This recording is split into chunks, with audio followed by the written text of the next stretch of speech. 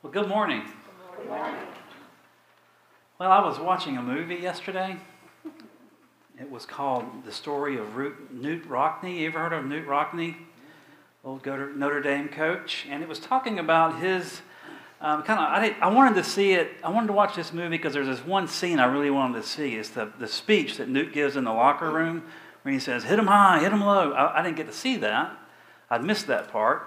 But I was able to watch a part I didn't know anything about. And this I thought was very important. It kind of spoke to me as we've been thinking about, kind of working our way through these epiphanies, these aha moments that we find in the Scriptures. And in this movie, Newt Rockne has the four horsemen, that backfield from the 1920s or 30s. And these are they are amazing. They work as a unit. It's a left halfback, a right halfback, a fullback, and the quarterback. Those are the four horsemen. One thing I did read about them is that the largest one was 162 pounds. That's the largest one. One was 6 feet. The other ones were shorter than that, and none of them weighed over 162 pounds. Isn't that amazing? I don't know if you could be the water boy now and be 162 pounds. It was a different time. But when I watched this movie, there was this scene. They had won this big game, and Newt, the coach of Notre Dame, said, I want to treat you. I'm going to treat the team. I want you to come with me. We're going to go. I'm going to give you a kind of a vacation." And so after the season, after the big win, they went to this show, and it was the Rockettes were performing. And so there's this football team watching the Rockettes. And Newt Rockne is watching these Rockettes, and they're doing their routines, and he's kind of watching the symmetry and the synchronicity and the rhythm and the timing and all of this kind of forming this poetry in motion. And he's sitting there watching this, and it occurs, and this was an aha moment for this football coach. As the Rockettes were kicking their legs up, he started taking notes on a piece of envelope he had in his pocket. And he was drawing out this backfield. And when he got back to the school, he started working with his backfield with his team. And he said, we're gonna introduce something new. Hasn't been done before. But this is going to change how we play the game. This is going to make us a better team. People aren't going to know what to do with this. Well, the backfield was like, well, let's do it. And he goes, well, I'm calling it the shift. And they moved from a T formation in the backfield to a box before the snap. They move in rhythm, in a synchronous movement. And it's poetry in motion. When they get it, they're struggling. I mean, he's working with them. He's counting it off. And they've got their hands going. They're trying to do the dance motion to get into this shift. And it's just not working. He brings in musicians to play music for them to get into the rhythm of this shift. Well, eventually they get it. And they put this in play. And they show up and they go this shift in their first game. The defense has no idea what's happening. They move from a T to a box, and all of a sudden everything is different, and they just march the ball down the field. They do this again and again and again, game after game after game. And the defenses were just clueless on how to stop it. It just changed the options. It changed these players in the game forever. Newt Rockne had an aha moment when he was watching these Rockettes about poetry and motion, this idea of symmetry and synchronicity, and it just unfolded for him a new movement in football. Now, I read about this. I was so curious. Is this like a real thing or not? And so I went and looked it up, and Newt Rockne came up with the box formation, and it was formed through a shift from the T to a box. And people struggled until they finally began to get it. And teams began to adapt. The college football, the organization before there was an NCAA, they didn't know what to do with it. And eventually they said, you can't do that anymore. We don't understand it. We're not really sure how this works, but you just can't do it. Does that sound familiar? We don't understand this, so let's just cancel it. Well, that's what they did. But it didn't stop. The professional football teams took note, and they began to adapt the box and the shift. As recently as in the 2000s, up like 2009, there were high schools running the shift. They would revisit this incredible aha moment of Newt Rockney. Now I want us to kind of hang on to that for a second, because we have these aha moments in our life. And the Bible gives us these aha moments throughout God's salvation story that we call the Bible. There are these aha moments. We call them epiphanies, revelations of God, that God is present with us. God is doing something different, something new. Samuel found that out as a young man. He was living with Eli in the sanctuary. He slept by the ark. And when he heard his name called, Samuel, Samuel, he didn't know this was God. He didn't know God, had no relationship with God. He had a relationship with Eli. And so he gets up and he goes to Eli, and Eli says, "Go back to bed. I didn't call you. It's too late. Go back to bed." Again and again, this happens. Samuel, Samuel. He gets up. Eli, go back to bed. And then Eli perceives that God, the Lord, is calling Samuel. And he's, "Samuel, go back to bed, and when you hear your name again, it's the Lord calling you." Take note. Pay attention.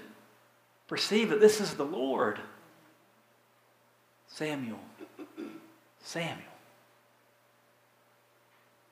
Here I am, Lord." And the Lord tells him, "I'm going to do a new thing. Samuel, I'm going to do a new thing in Israel. And everyone who hears of it, both of their ears will tingle with this good news." Imagine the aha moment of hearing that there's something coming in the future, something so new that our ears will literally tingle with the sensation of good news, of a divine word, a divine hope, a divine future. And so what is Samuel to do with this? Samuel becomes the last of the judges, the first of the prophets. He will anoint kings. He will bring the prophetic word of God to God's people. That's what he did with the perception of that aha moment, of the epiphany of the Lord calling him, "Samuel, Samuel." There are aha moments in our scriptures. We have one in front of us today.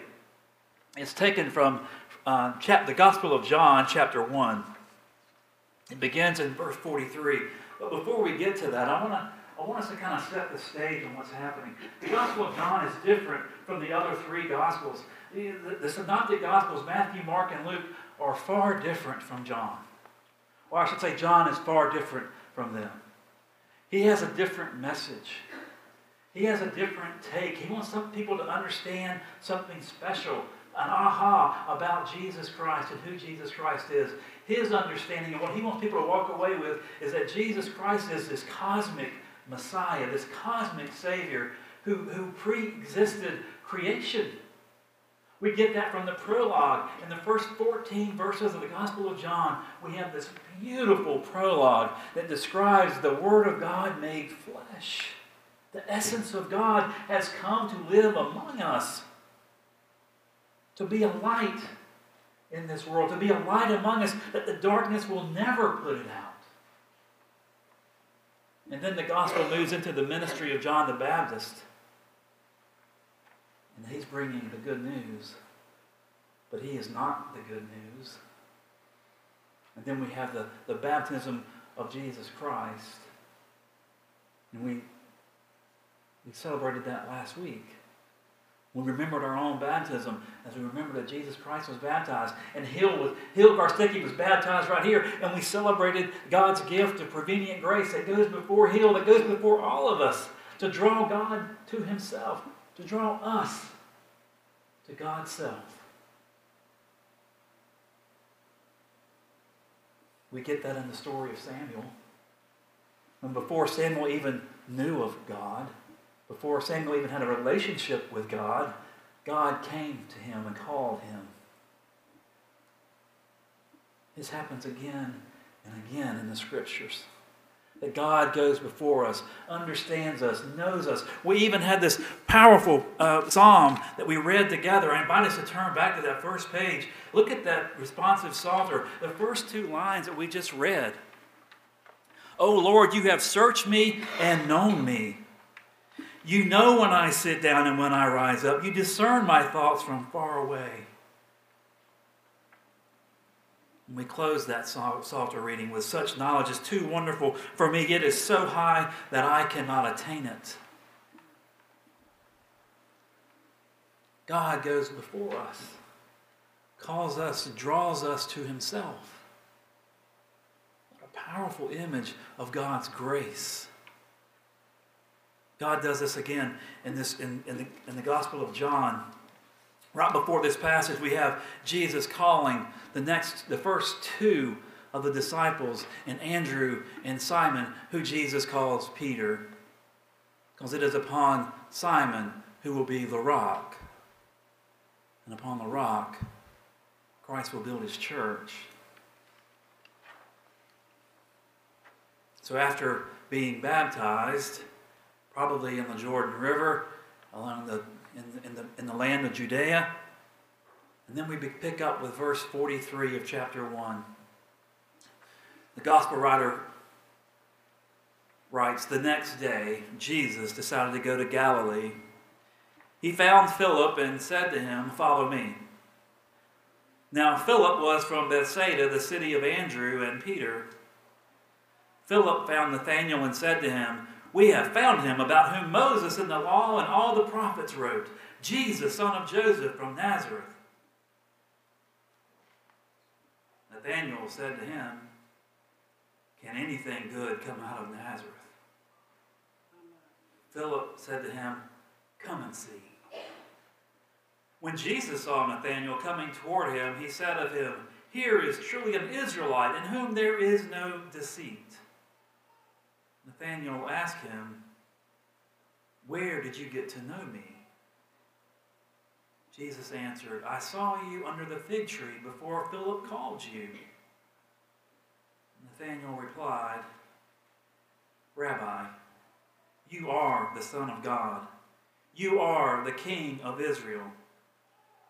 And Jesus answered, 'Do you believe because I told you that I saw you under the fig tree? You will see greater things than these.' And he said to him, 'Very truly I tell you, you will see heaven opened and the angels of God ascending and descending upon the Son of Man.'" And may God bless the reading of the Word.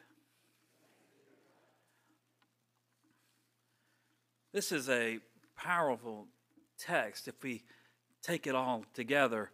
We have the call of Philip. This is the third of the disciples that Jesus called. And we find this idea of prevenient grace still weaving its way through the gospel as Jesus comes to Philip.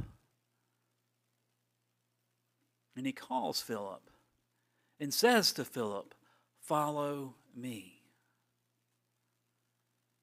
He gives Philip the opportunity, the invitation to respond to God's call, to follow Christ, his cosmic Savior.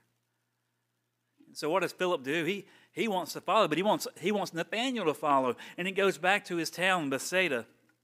Now, Bethsaida was a small city, barely classified as what we would call a city. In fact, today we don't even sure, the scholars don't know really where it is. They believe it's on the northeastern shore of the Sea of Galilee, close to where the Jordan River flows into the sea, but they're not sure.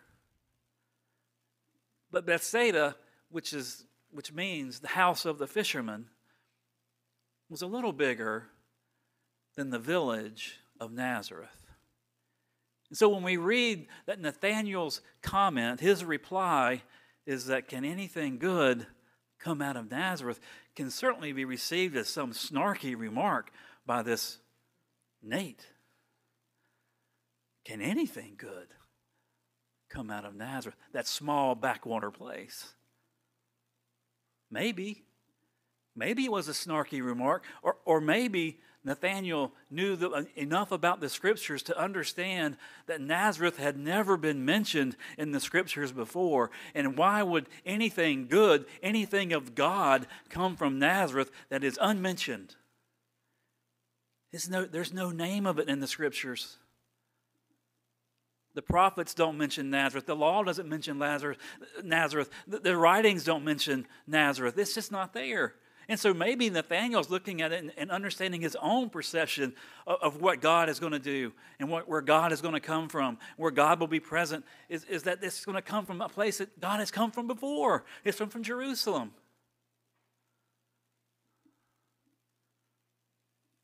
Some mountain, not some backwater village. But this is an aha moment unfolding. And Philip, hearing that comment, says, well, just come and see. Which echoes Jesus' comment to the first disciples. When they ask Jesus, where are you staying? He says, come and see. Come and see, Nathanael. And we're told that as Nathanael walks up to Jesus, he arrives where Jesus is staying. Jesus sees him and says, surely here is an Israelite where there is no deceit, in whom there is no deceit in your heart. Nathanael, completely caught off guard. How do you know anything about me? We've never met. There's no social media. You don't know anything about me. I am a fresh new face to you, and you're a fresh new face to me. How can you know me? Again, the gospel writer wants us to understand this is the cosmic Christ. This is the one who knows us, knows our innermost thoughts, knows us before we know him. This is another instance of prevenient grace as this aha moment continues to unfold.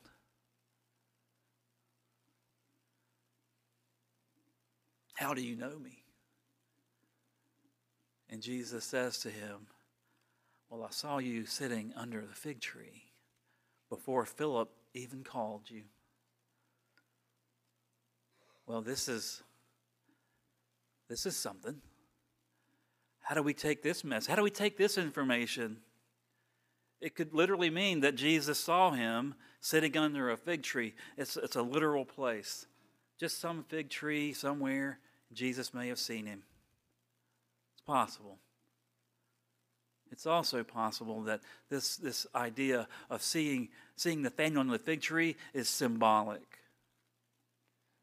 That when you read the Old Testament, when you read in the prophets like Micah, sitting under the fig tree, in the shade of the fig tree, it tells us something about the person who's sitting, leaning against the fig tree, resting in the shade of the fig tree, that this person is at peace.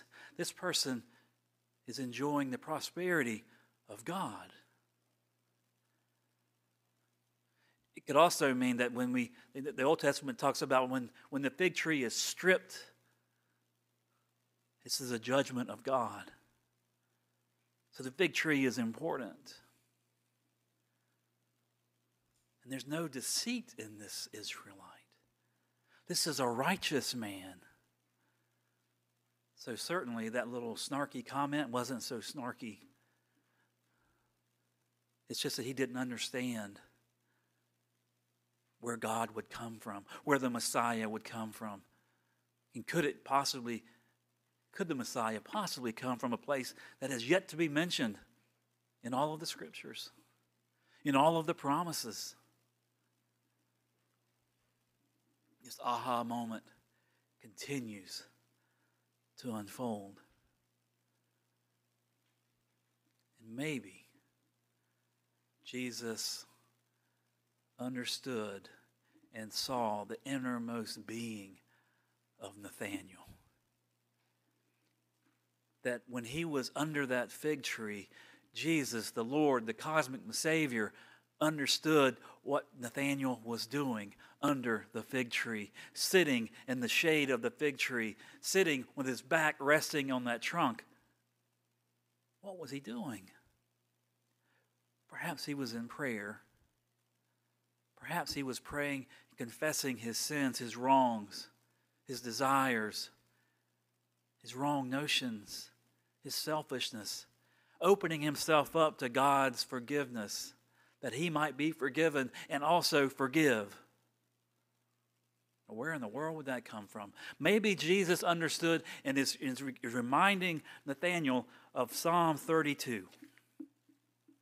If we read Psalm 32, beginning in verse 1, the psalmist tells us, "Happy are those whose transgression is forgiven, whose sin is covered. Happy are those to whom the Lord imputes no iniquity, and in whose spirit there is no deceit. While I kept silence, my body wasted away through my groaning all day long. For day and night your hand was heavy upon me. My strength was dried up as by the heat of summer. Then I acknowledged my sin to you, and I did not hide my iniquity.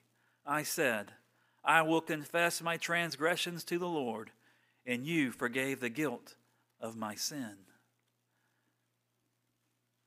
Maybe Nathanael was found under the shade of a fig tree, under the peace of the fig tree, because he had been honest and sincere enough to pray of confession, to let God know, to tell God that he knows, that Nathanael knows he has transgressed against others and God. And God is good enough, just enough, gracious enough to forgive Nathanael and to forgive us all. The aha moment has unfolded.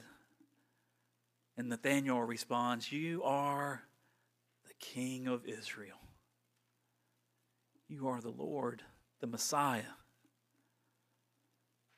And we know from the rest of the story, Nathanael will be with Christ for his journey. He will proclaim the good news as it's revealed to him. As Jesus tells him, "Do you believe because of what I have told you? Very truly I tell you, you will see greater things than these. You will see angels ascending and descending upon the Son of Man." Maybe the message for us as the church and for maybe all of the world is that for us to perceive and to have those aha moments and be able to work with those aha moments, we need to be sincere enough and honest enough, vulnerable enough to confess our transgressions and sins before God. Humble enough to receive God's forgiveness and to forgive others. When we are that person and those people, we will be more open to perceive those aha moments, those epiphanies where God reveals Christ in our midst, calls us to follow him. And when we come and see, our ears will tingle with the good news of the kingdom of God. In the name of the Father, and of the Son, and of the Holy Spirit. Amen.